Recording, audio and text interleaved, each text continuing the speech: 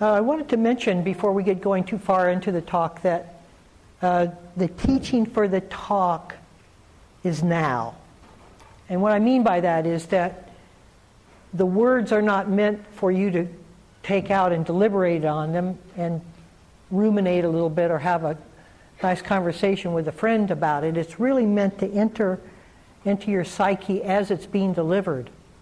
And to do that, you have to be available for that. There has to be a certain conditioned way that you are available so that the words can access where they're supposed to go. And what we all have to do is be receptive, of course, but that also requires a kind of attention and a acute alertness and the willingness to follow the words into your experience.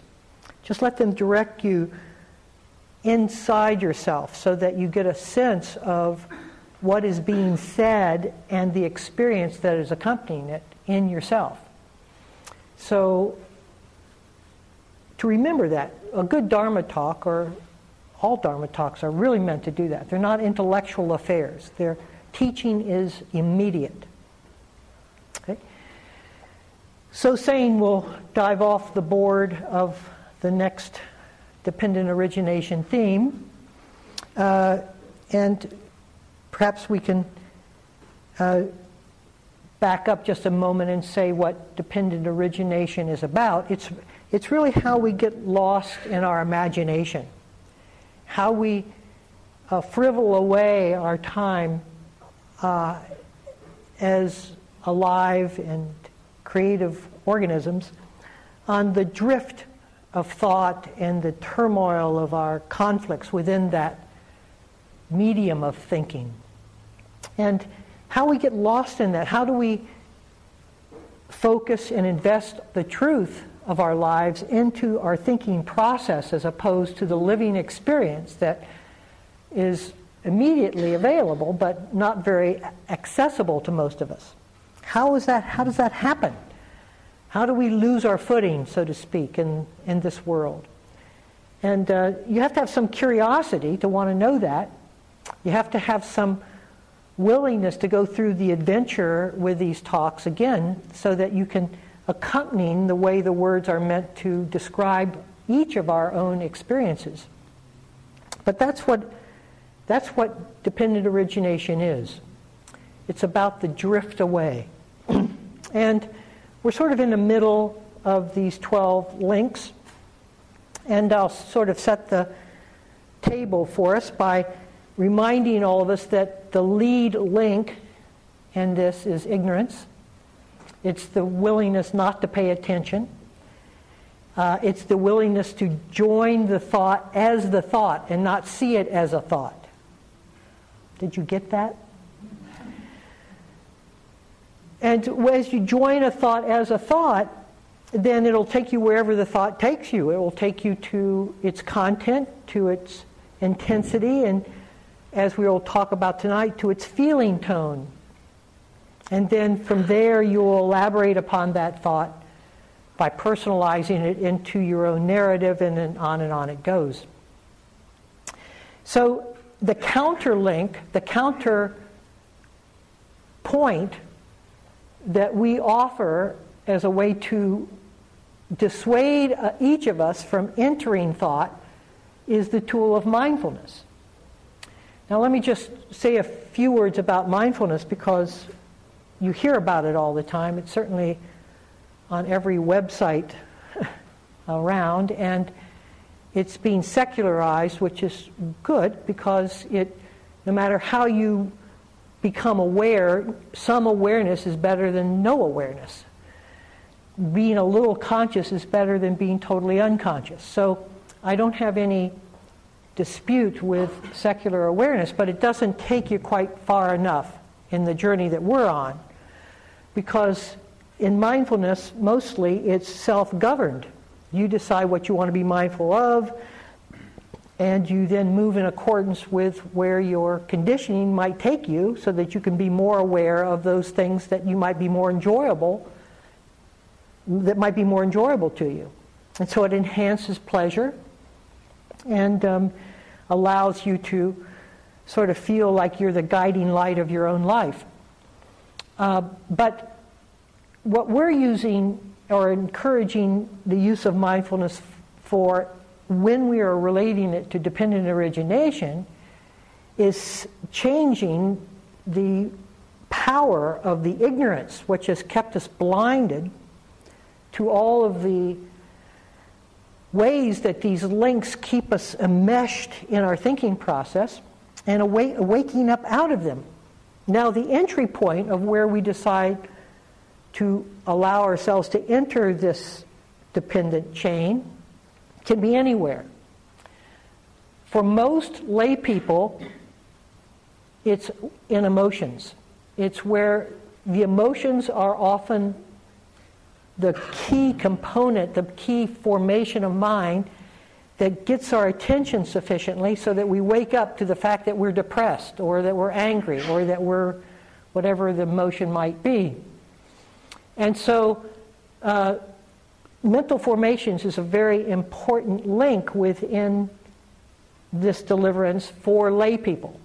For monks who have more solace, more alone time, are living in a quieter lifestyle, then they can enter probably at the more subtle level of feelings, which I will get to in just a minute, which are different than emotions. Or they can enter in contact, or they can enter a different link. So what we're looking for is something that has enough decibel to wake us up. So we say, oh God, I'm suffering, right? And for most of us, our lives are so chaotic and hectic that it takes an awful lot. The alarm bell has to go off for some time for us to even realize that we're in a point of contraction or distress, and for us to say, oh, wait a minute, let me be mindful of this moment. Now, mindfulness is simply presence of mind. Let's just define it that way. Just the willingness to be present, having the sense of presence of mind about what is occurring. Seeing things that are occurring as they're occurring. And as we get quieter within our mindfulness so that we're not adding a lot of thought overlay to what we're seeing, to that presence of mind, there is less distortion that we are bringing within that mindfulness. The more we talk our way through the moment of being mindful, the more that thought distorts the perception that mindfulness is offering. It's like light going through water. It hits the water and then refracts in a different way. If mindfulness hits our thinking, then it diffracts in accordance with how we're thinking in that moment. So the quieter we become within ourselves as we observe these mechanisms, these links in the chain, the more we will begin to see them in a non-personal way, and we'll be able to generally get a sense of how they have a often catastrophic result when we follow them, and how we can step out of them at any particular time. So there's a tremendous need here to kind of clean up our mindfulness. And our mindfulness, when it gets very clean, when it gets very quiet, is the same as discernment. I've talked about what discernment is. Discernment is the quality of when we're of awareness that's absolutely quiet, that just sees life in its manifested form. It just sees what's there. It doesn't adds absolutely nothing to what is there. It just sees it for what it is. So mindfulness, when it's very quiet, becomes discernment. And so mindfulness, which is self-driven when it becomes very quiet, becomes the awareness that is no longer self-driven.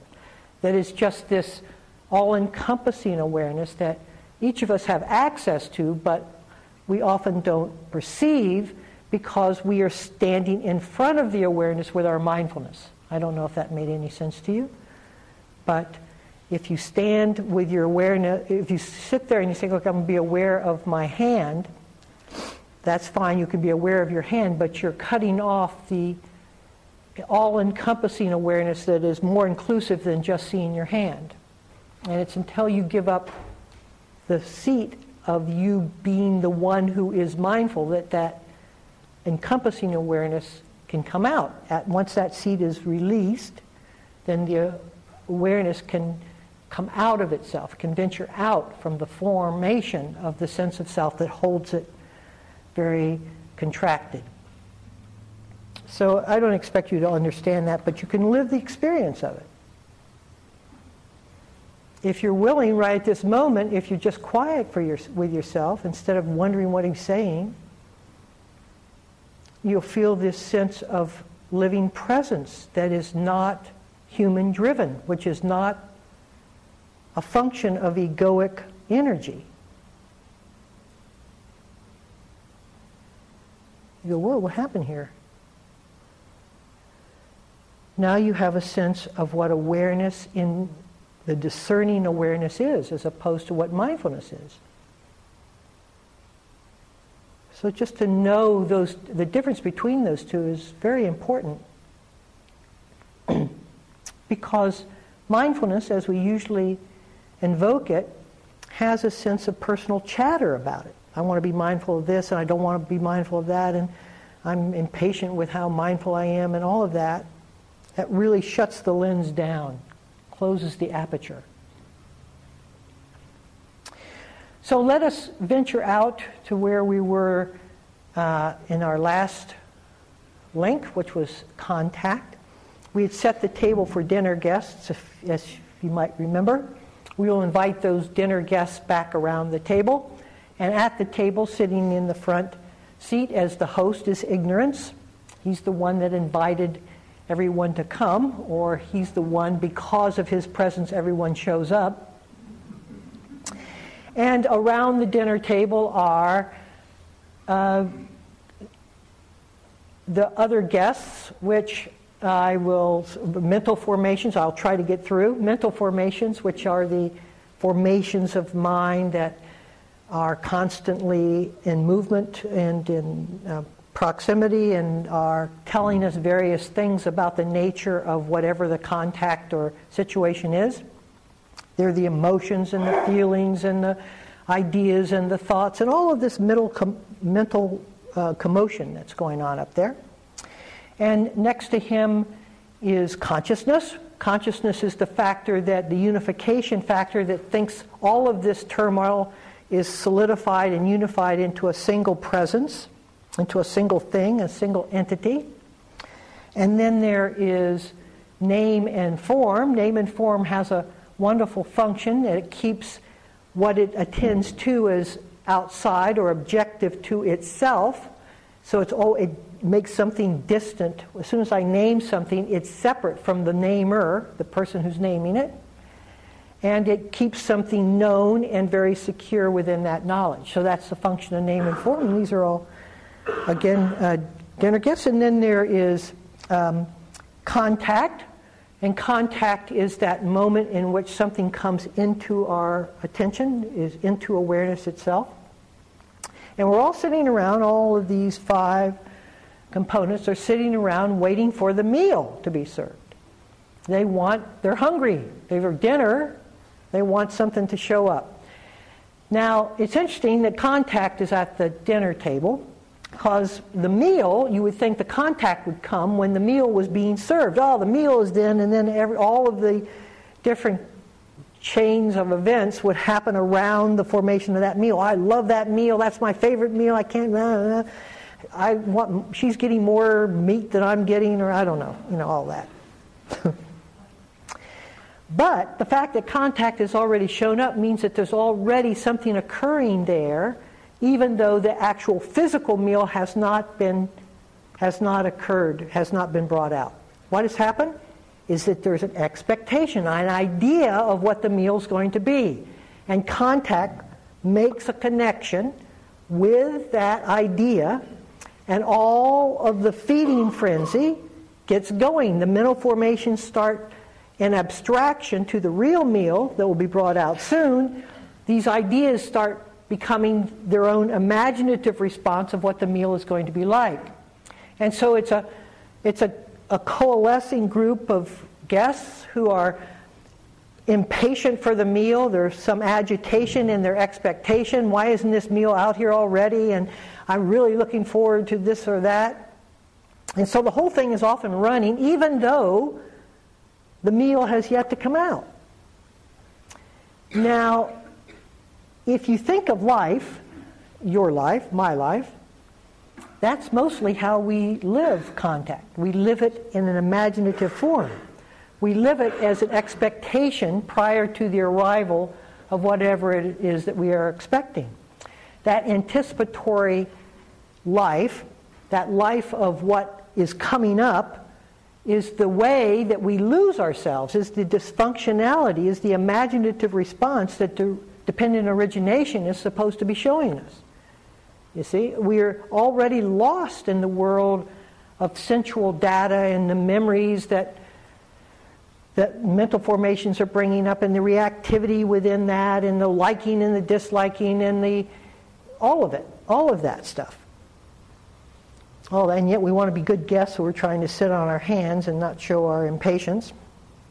All of that is there at the dinner table prior to the arriving of the meal. And then, of course, once the meal does show up, there's another whole set of reactions that come because it may or may not have lived up to our expectations. Oh, that's not what I want. I didn't want that. I'm a vegetarian, and they're serving, I don't know, on and on. And so there's this kind of disappointment that comes when the contact to the material, to the form, arrives as opposed to the contact that had been previously associated with the expectation of that arrival.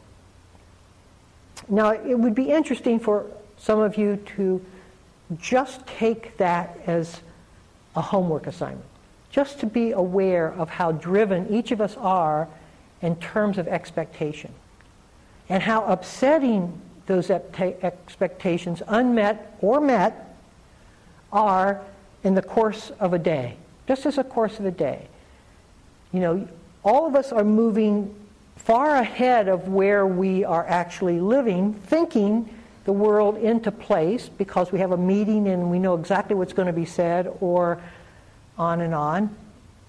And then those actual situations arrive in some distorted way, distorted in the sense that they aren't living up to what we had planned. And then there is this whole fallout from that, which is discouragement or whatever the emotional response is, because it's skewed. It's not the way I wanted it to be. And there we have a whole set of very difficult and conflictual information coming in. So it's interesting to note that and at this dinner table, there's no me. I mean, which one of those 6 seats that are now being filled, because now I'm bringing feeling in, feeling, as I will define shortly, is the next link in dependent origination, but none of them have the name Rodney. None of them. If they introduced themselves, none of them would introduce themselves as me, as Rodney, as Judy, as John, as Bill. Where does Rodney come in? Well, Rodney isn't there, except in your imagination. My imagination in this case. It takes the confluence of all of those seats, all of the activity, all of those seats have to meet in order for Rodney to come in to be present. Now, Rodney takes the seat at the head of the table, sitting on ignorance's lap, or perhaps ignorance on my lap, whichever way you want to put it. And from that seat, with ignorance weight upon me, I can now claim to have authority over that table. My thoughts, my emotions, my feelings, my ideas, my naming, everything, all of it. And consciousness, which is the unity factor, which is trying to corral everything into a single sense of something, that's the function of consciousness, or one of the functions, it obliges me tremendously, because that's why I think it's all going on in my mind, my consciousness. And so now I can I can take authority and I can get upset with the cook because they're late. I can do all these things on my terms. But it's, where is it? Where is it? Where is the I? Where is the me? Where is the Rodney that claims to have such potency and such reactivity and such righteousness for a late dinner? You see?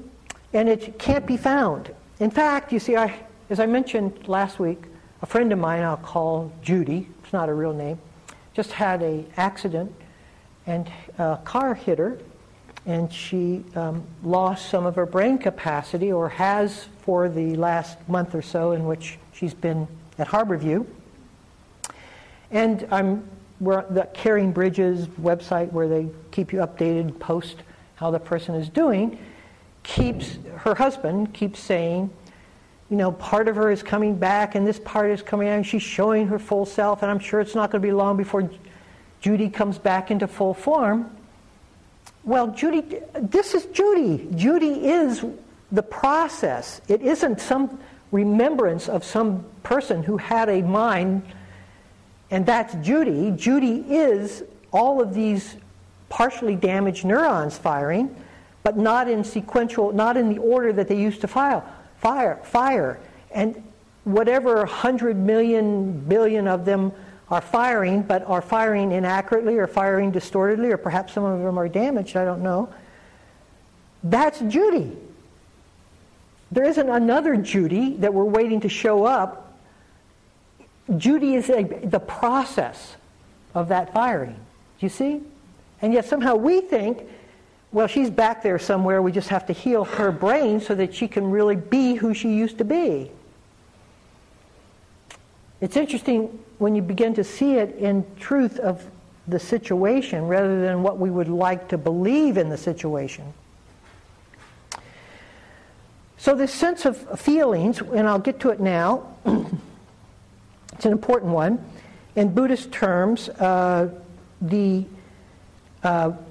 feelings are of the nature of three things. They're conditioned, first of all. They're conditioned upon contact. With the arising of contact, there will always be a feeling, a conditioned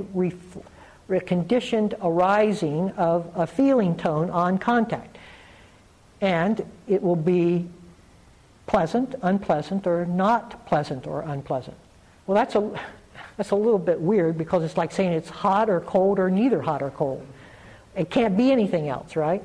So it sort of covers all the bases. But if you start looking at what the feelings are as they arise, you'll see that they are just conditioned. I mean, what you're sensing in the moment, how a feeling is attaching itself to whatever it is that you see, is partially due to what you expect to see.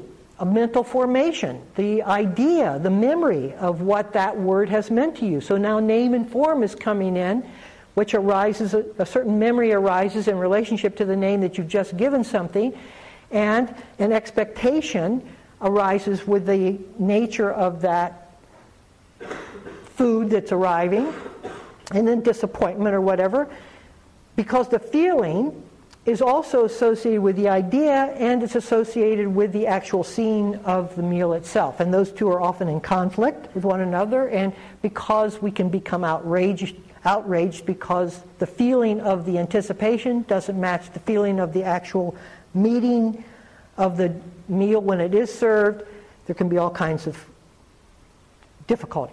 But in fact, the feeling is just a feeling. It's just whether something's pleasant or unpleasant, or neither pleasant nor unpleasant. And if we just sense the feeling of something, like right now, the feeling of the room, the temperature of the room, there's the temperature, and then there's a sense of whether it's pleasant, unpleasant, or neither to you. Maybe you don't even notice it, which is very important, because if you don't notice it, then that's a neutral feeling. That's a feeling in which it doesn't weigh in one way or another. But if it's pleasant, then I'm sure that you can come to a deeper sense of rest and relaxation. But if it's unpleasant, there may be agitation and a wishing of why there wasn't air conditioning in this room or where the fans are or anything like that. But you can see that each of the feelings can set off a whole tone and circumstance and chatter in and of themselves. Oh, this is perfect. God, I just wish all the days were this perfect. It's perfect, whatever the temperature is. Maybe tomorrow will be the same. If it's so, I'll go swimming. Oh yeah, I'll go swimming. I'll go to Madison Park because there aren't very many people. Oh, I don't know, Madison Park, the last... On it goes, you see. We just get lost. It's water on oil. It just shoots itself across. Because we didn't recognize the feeling as a feeling. It's just a feeling. It's just pleasant. So, or unpleasant, or neither unpleasant. So, the Buddha said at some point in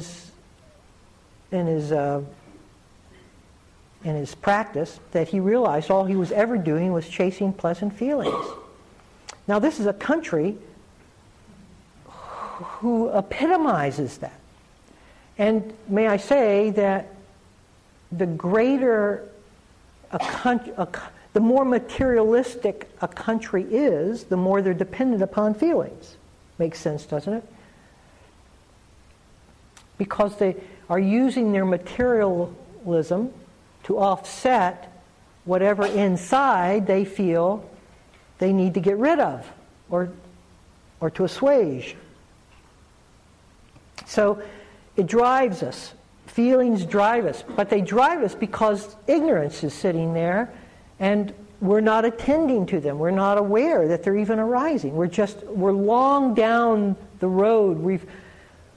We're far down the road of our chatter before we even realize that we're in trouble. But when you're aware, when you're conscious, when you don't want to be that disturbed, or when you've just seen the stretch of what pursuing the pleasant takes us, when you felt the stretch marks of where it takes us. Now, at this point, I want to intercede. I don't want people to say, oh, I've heard all this, I mean, with the first talk I ever heard, pursuing the pleasant and avoiding the unpleasant. Okay, when is he going to get to something like, okay, if you knew it, you wouldn't be involved in it any longer. So how many of you really know it? Let's be honest. Not a single hand should go up.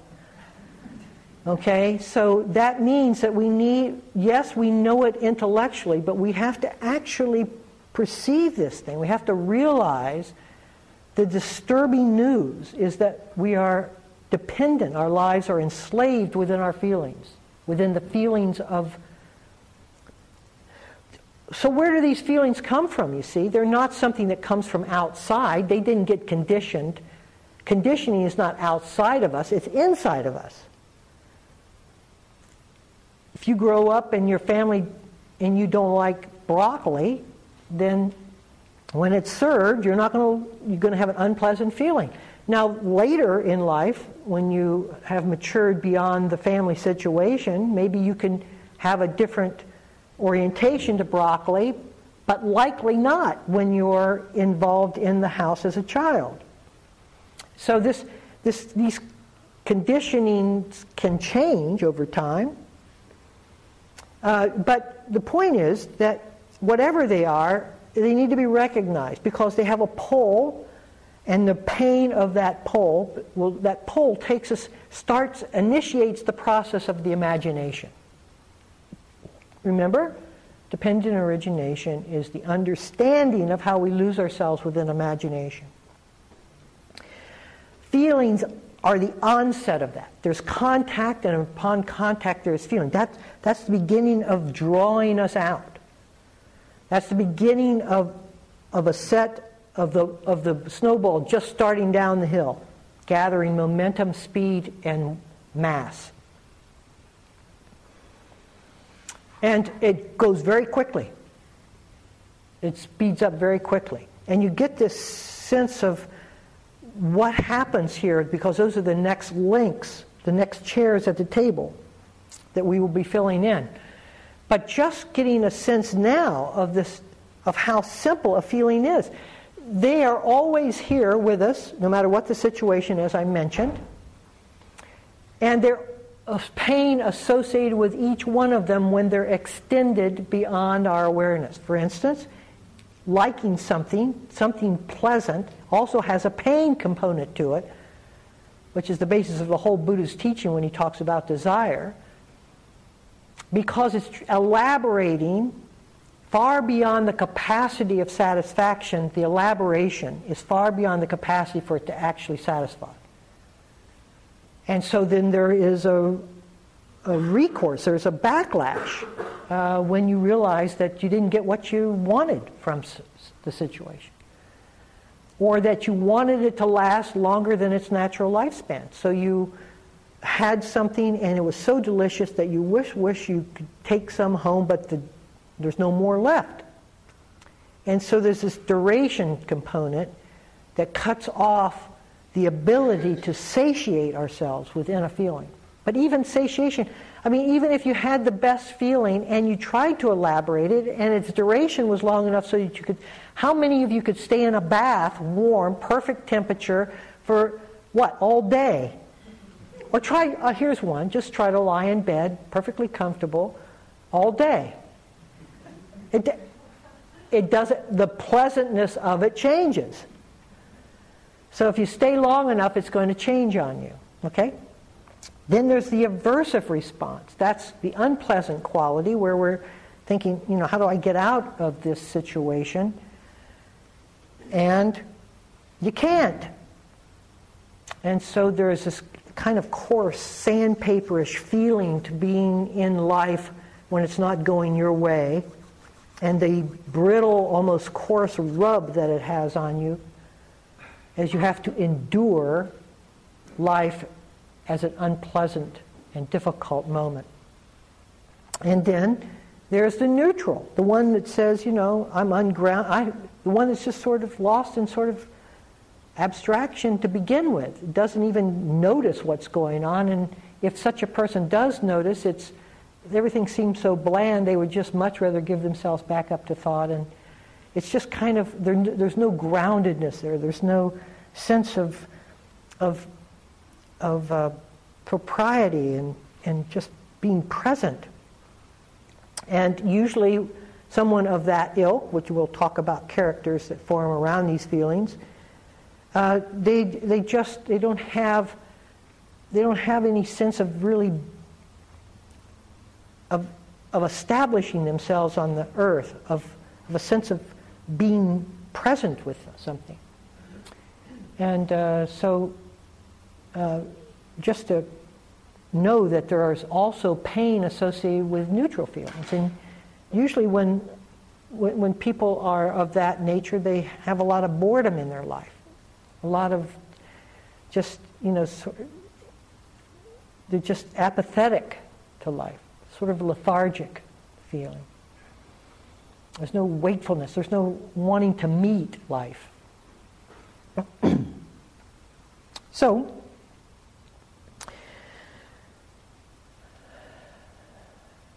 looking at the feelings, okay, so we need to know what the feelings are that we're going through. Now, as I was mentioning intuition, I just want to bring this point because many of us think that we have this sense of intuition. Well, we do have a sense of intuition, but we're looking at it in the wrong place. We're usually looking at it in relationship to subtle feelings that are going on in us. Maybe we have had a bad experience with somebody who looks like the person that's just come into our view, and there's this unpleasant generalization that now is imparted to this new person, even though I've never met them, and we sense, I have an intuitive sense of this person, when actually it is just a reconditioning from someone else we knew who reminds us of this person. But because it's happening so quickly, we just pass over it and think that we have a very strong intuition about this person, place, or thing. And we give ourselves much more credit than deservedly we should.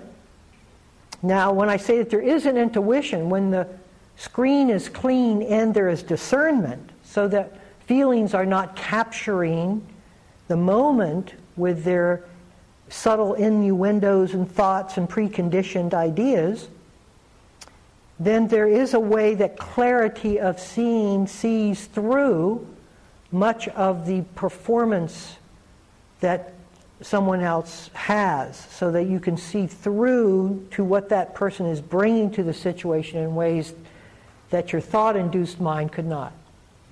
And that clarity of perception from a different vantage point seems like they're reading me, and what that means is that somebody has the discernment to see clearly what is there where most of us don't.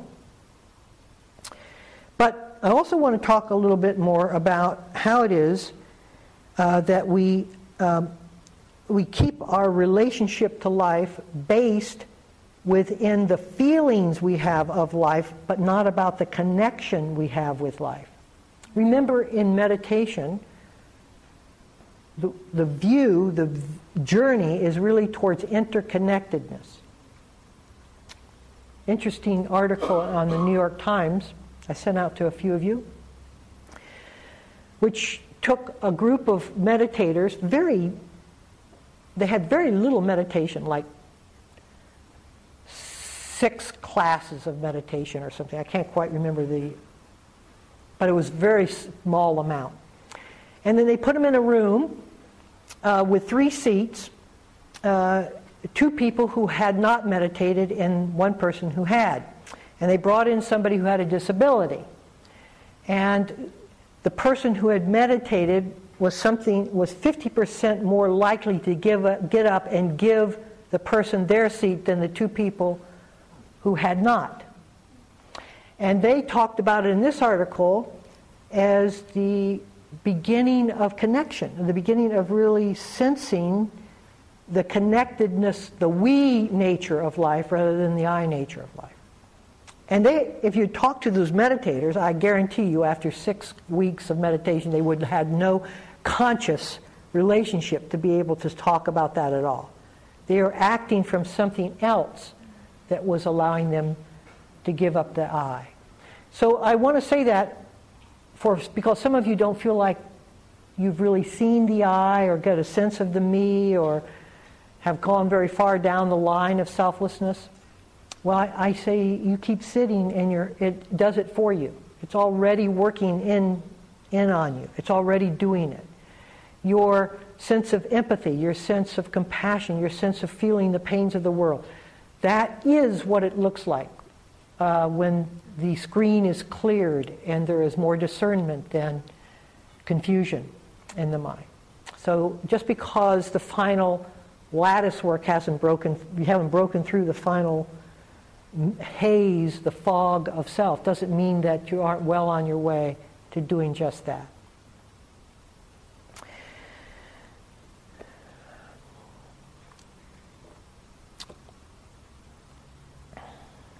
Now, a few things about feeling in the little time we have left. One is that when you are a culture like we are that seeks feelings for their sense of satisfaction, then we keep trying to refine those feeling tones so that they're ever more satisfying.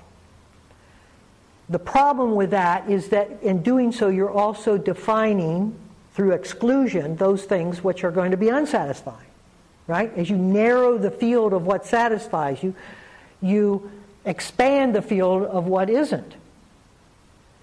And so just be careful. Just be careful, especially if you're some connoisseur of something like chocolate, like I am. It has to be 72%, and nothing else works. Nothing else, or wine, or food, or it's endless, and it becomes addictive, and needing that extra percentage for you to be satisfied. And there's no end to that. And in doing so, you're actually becoming more contracted within that space, not less. So that's the other thing I want to mention is that these feeling tones keep us from a sense of belonging. And what I've noticed over the years in the interviews I've conducted is that at the heart of what most of us long for is a sense of belonging, a sense of groundedness, a sense of home, a sense of being, okay, I'm here, this is it, this is I don't need to go anywhere, that sense of at-homeness. And the pursuit of these feelings stir that. There's an agitation that's always present that we can feel that keeps somebody from finding their home, finding that sense of belonging. And so the pursuit of feelings, as we try to tweak the feeling to make it ever more perfect, we are actually in the pursuit of a perfect feeling. We want, nothing's quite, this isn't, and of course there isn't one. And it's mentally induced. And whatever you found it anyway, it would change, and it wouldn't stay or be static long enough for you to actually enjoy it for very long. It's all built on a sliding slope. And so just become aware of that the sense of lack of belonging may have a much deeper root than maybe my family history. And I've always blamed it on, whatever, in our family history. It could have a deeper root for that. And that there's this kind of agitation behind us because somehow our life hasn't been fulfilled because we haven't settled on that place that can be acclaimed as now it's all here. And there isn't one. That's the nature of it. Now, okay, there isn't one. There isn't a place that will provide that. If you really knew that, you would stop seeking it.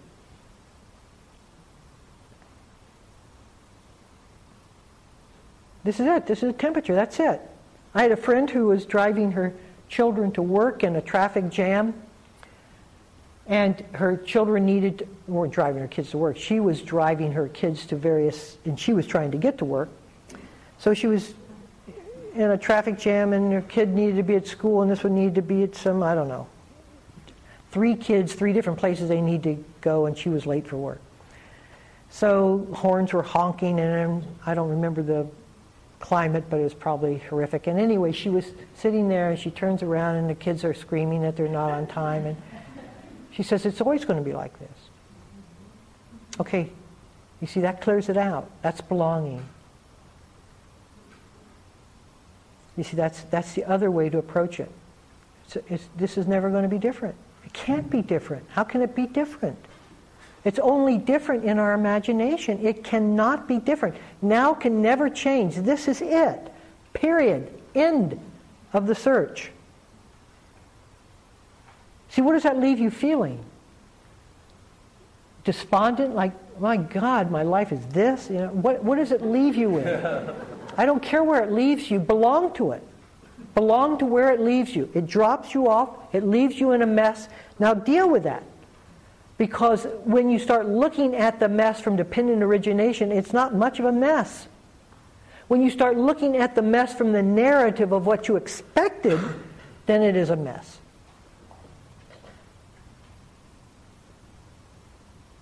But it's never a personal mess. See, when we make a feeling personal, we're trying to bring it closer to us.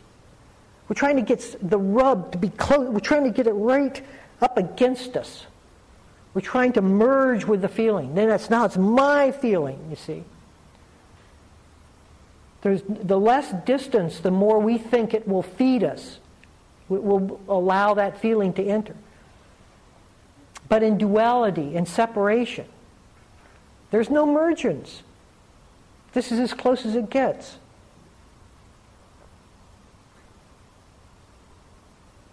This is it.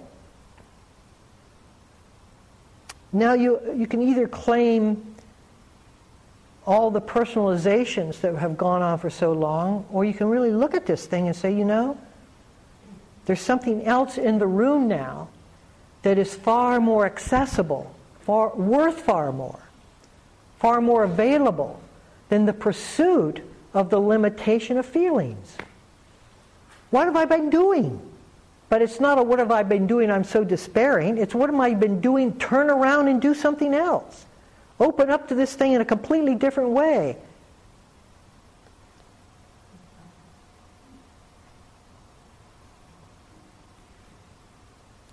Now you sense something. But it doesn't taper off. You don't decide, you've been traveling this thing for 40 years, and it's been a good ride, and the car still needs some shocks. But you can still, it's like, I'm out of here. This is not going to be defined this way anymore. It's a redefinition of what life is about, where it's taking us, our orientation to it, what we want from it. It's a reorientation. A complete paradigm shift.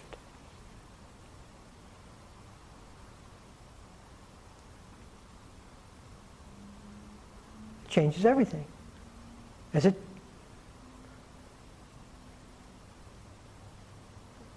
You see?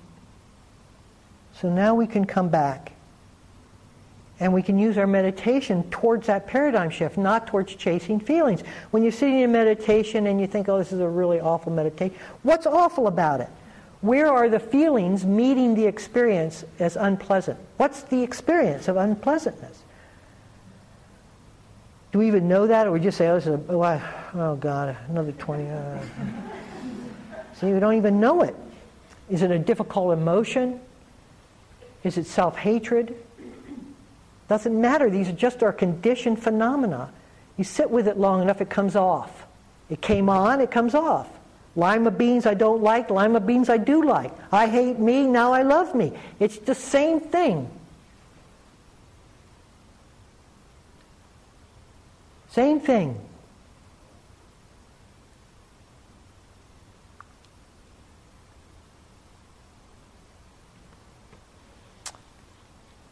But I want you to get a sense of what's driving your life. So I brought this homework to bear upon personality types, which I don't like to talk about because it fabricates a whole personality that we're trying to eliminate. But I want you to get, a feeling. I want you to get a sense of what the character you have is, what's been driving it. Now, all three feeling tones are going to drive you at different times, but there's usually one that's predominant. And so the homework was made at that basic level so that you could step into this thing. Oh my God. And so what would you expect, if you are driven by unpleasant feelings, then you're going to see the world pessimistically. The glass is half empty. It's going to be like anything new is going to be, oh, this won't work. It's going to be kind of a negative tone to life. And there's going to be a kind of, a sort of indignation to life. As if you're always surmounting some kind of obstacle. There's always a problem that you have to deal with. Okay? So that's one. Then if you're neutral feelings, you don't know where you are. You're just messing everything. You don't really know or see what's been going on. You're not really showing up for your life. You're just kind of lost in the haze of your own thinking.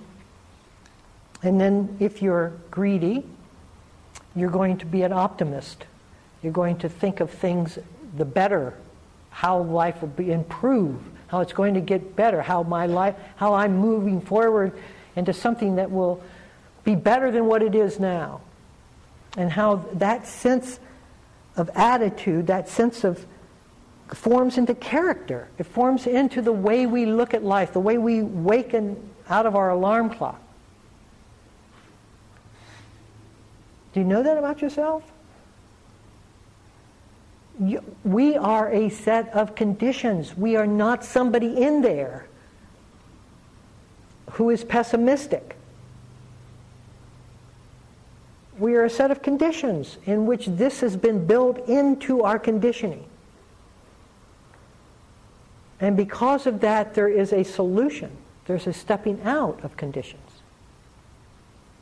So I leave you with that. Thank you all. Can we sit for a minute or two?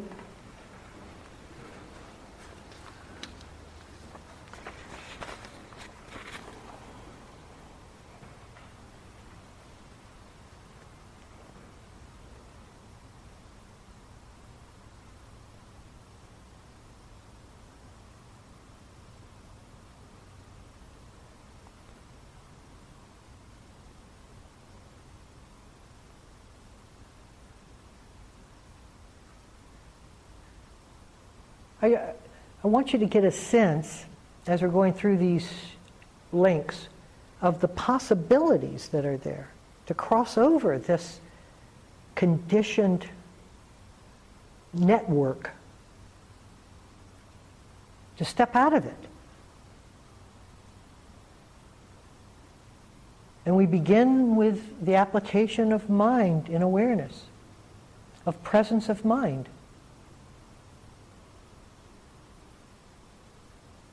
Where or what are you not willing to look at? What do you avoid?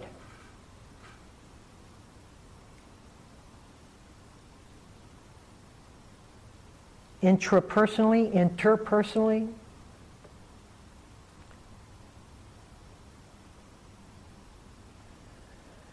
Okay, if there are any questions or comments, I'd be happy to try to answer.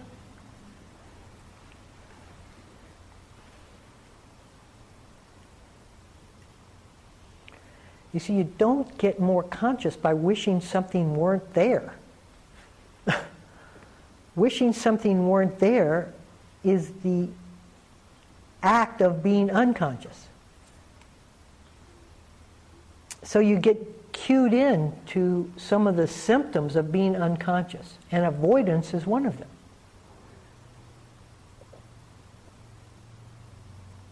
Yes, sir. Give me an example of the person driving the car with the kids and then having an acceptance of the situation. How is that different than having neutral? Having the what? A neutral feeling. Right. The question is about the example I gave where the woman was in the car and she was having a difficult moment with the children, and how is that surrender different than neutrality, right? So what happened to her was not, she didn't switch feeling tones to be neutral. She switched paradigms. That's a very different, she stepped out of conditioning, not changed the conditioning. Now some of us try to change the conditioning within the situation by saying, oh, okay, this too shall pass, I'm in a car here, this too shall pass. So we're trying to habituate or trying to adapt to the situation by altering our feelings about the present situation. You see that? But adaptation is just having different narrative about the same situation. It's not stepping out of a narrative. When you step out of a narrative, you go into quiet. This will never change, period. I don't know if it gets better or worse, and when you do that, you step out of feeling tone. When you are quiet, there is no feeling tone. There's no feeling tone in presence. Not that, the system's still working. It's just that there's no elaboration. There's absolutely nothing that it moves from. Okay? It's just quiet. You're not contesting anything. The contesting it is taking the feeling tone to the next step, right? So that's the difference between surrender and adaptation, which is a very important question, because mostly what we do as meditators is adapt. We're all very knowledgeable about the Dharma and how Dharma works, and you know that things do change, and so we'll talk ourselves in to a perception of that change prior to it actually occurring, which takes the heat off of it occurring because we know it's not going to last that long. You see? And so, okay, be with things as they are. There's a lot of different ways. Just be with things as they are. But then what happens is that there's a kickback. It's not acceptance, it's resignation that comes up. I've resigned myself to being in the car. And that's as close as an adaptive response can bring us to surrender, is a resignation. You see that? So that's it. It's not going to get any better than this. Or maybe it'll change. It will change. So I'm going to resign to being where I am until it does change. This is I don't know how to, it's breaking the mold. It's not continuing to let our minds drift in the same processes that it has occurred. The drifting that we allow our minds to do, the imaginative response we keep adapting ourselves to and our life to, is a continuation of the same theme of the dependent origination. It's never ending. We just go from one experience to another with a constant theme of ourselves in the middle and having this narrative and the experiences of That's why, because sometimes it's very enjoyable within this drift, it means things can get very pleasant, and sometimes it doesn't. It's about 50-50 on this plane of existence. And so you can't get too comfortable because you know when's the next other shoe going to drop here. It's like, which is a good thing, because if it were only pleasant, then it would be very hard to shake that. It would be very hard to understand how that's a limitation. Even though there would be a pain associated with it, there would be too much pleasure around for us to acknowledge that pain. We just keep covering it over with the next pleasant thing. Yes? So what if one habitually feels awful? How do you get out of that paradigm? Do you say, this isn't awful, this is the condition? That's an adaptive response. It is awful, isn't it? Mm-hmm. To tell yourself it's not awful is a lie. Right? So that's not going to do anything. Right? How about just showing up for the awfulness? You know what I mean by showing up? No.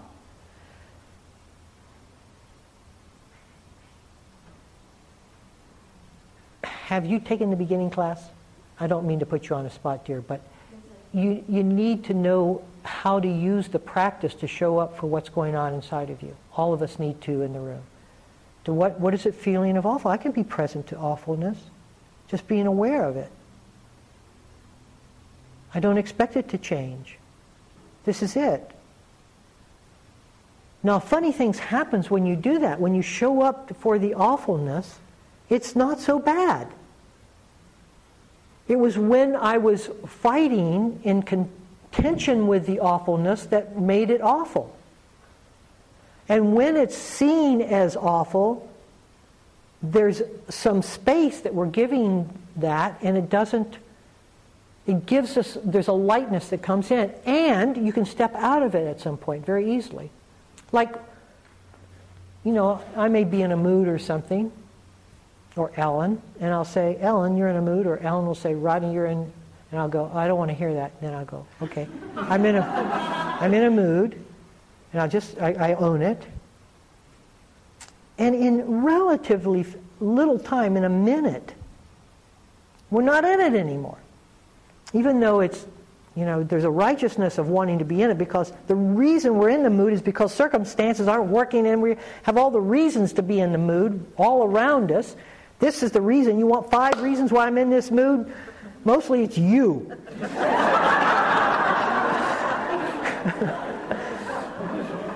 Okay? So that's the way we like to do it. But if you say, okay, let's just go to the mood.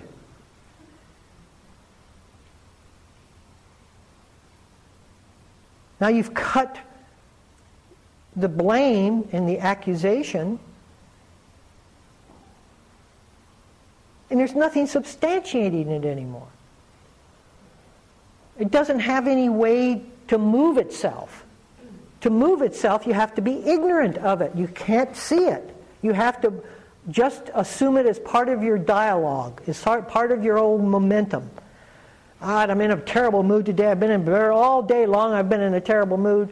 I don't like. That's the momentum. That's what we have to arrest ourselves to. Arrest it. Okay, let me see what's going on there. See, now it's dead. It has nowhere to feed. It can't. You see that? Now practice it. It doesn't do any good if you just see it and you never use it at home. 20 years from now, I see that. Well, great, but use it. Put it to work. Yes. So I had an experience of being in an angry mood, and I did stop, and I said, I don't know how to not want to act on this feeling of anger right now. And it really, I could physically feel the suffering of that. Of the anger? Is that there, but you're just not seeing it because you're reacting on it? So Yes, it's the pain of the anger is always there. She said that she's had a moment in which she stopped herself in the middle of the anger. Anger is a hard one because mostly in this culture, there's a lot of anger because we feel so self-diminished. We don't have any power. Everything's being told to us, what we should wear, who we are. So we feel very diminished as people. And in the moment of anger, you don't feel diminished. You feel like on top of the game. And so we're loath to give that up because it's the one moment in which we have our day, we can say what we want to say and do what we want to do, and by God we're right, So it's a very hard one to do. Hard to do. But if you're going to pick that one, then the backlash, there's a tsunami that hits you when you stop. You can feel the contraction of the body. You can feel, the focused energy of it. Okay, so here's one thing that helps with anger, is to realize that anger is based in grief. What I'm really feeling is that something I wanted to, that I cared about, didn't happen, was taken from me, or didn't occur. And there's a moment of grief. And my rebellion against the vulnerability of the grief is to be angry about it. Right? And that keeps us from feeling the vulnerability of not having. And so instead of feeling the not having, the loss, I go to anger from a sense of strength and the sense of being anything but vulnerable. You see?